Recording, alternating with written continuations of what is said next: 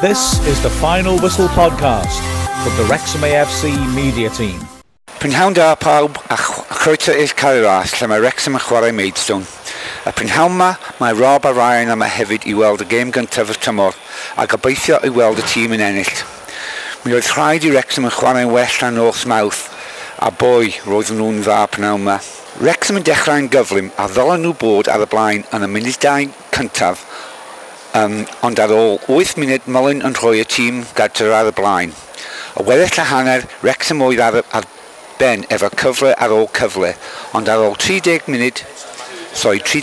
munud a boi lleol yn sgorio ac yn amser ychwanegol ddaru Maidstone yn taro bêl i fewn rhwyd y hunain o gornel gan Young.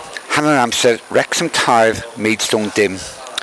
Yr ail hanner yn dechrau ar un troed ar hanner gyntaf a Mullin yn sgorio o'r smotin ar ôl 63 munud. 4-0 mi oedd yr holl tîm yn chwarae yn dda a roi pwysau ar Maidstone ac ar ôl 82 munud pwys yn sgorio a 5 gol Super Paul Mullin efo hat-trick gyntaf am y clwb. Y sgôr terfynol oedd Wrexham 5, Maidstone dim.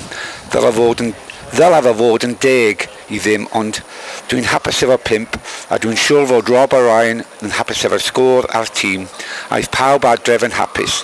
Y sgôr terfynol oedd Wrexham 5, Maidstone dim.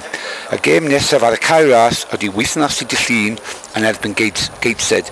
Dydd Sadwrn nesaf dyn ni yr ffwrdd yn chwarae Woking. Fi ydy Neil Williams, mwynhewch y penwythnos. This is the Final Whistle podcast from the Wrexham AFC media team.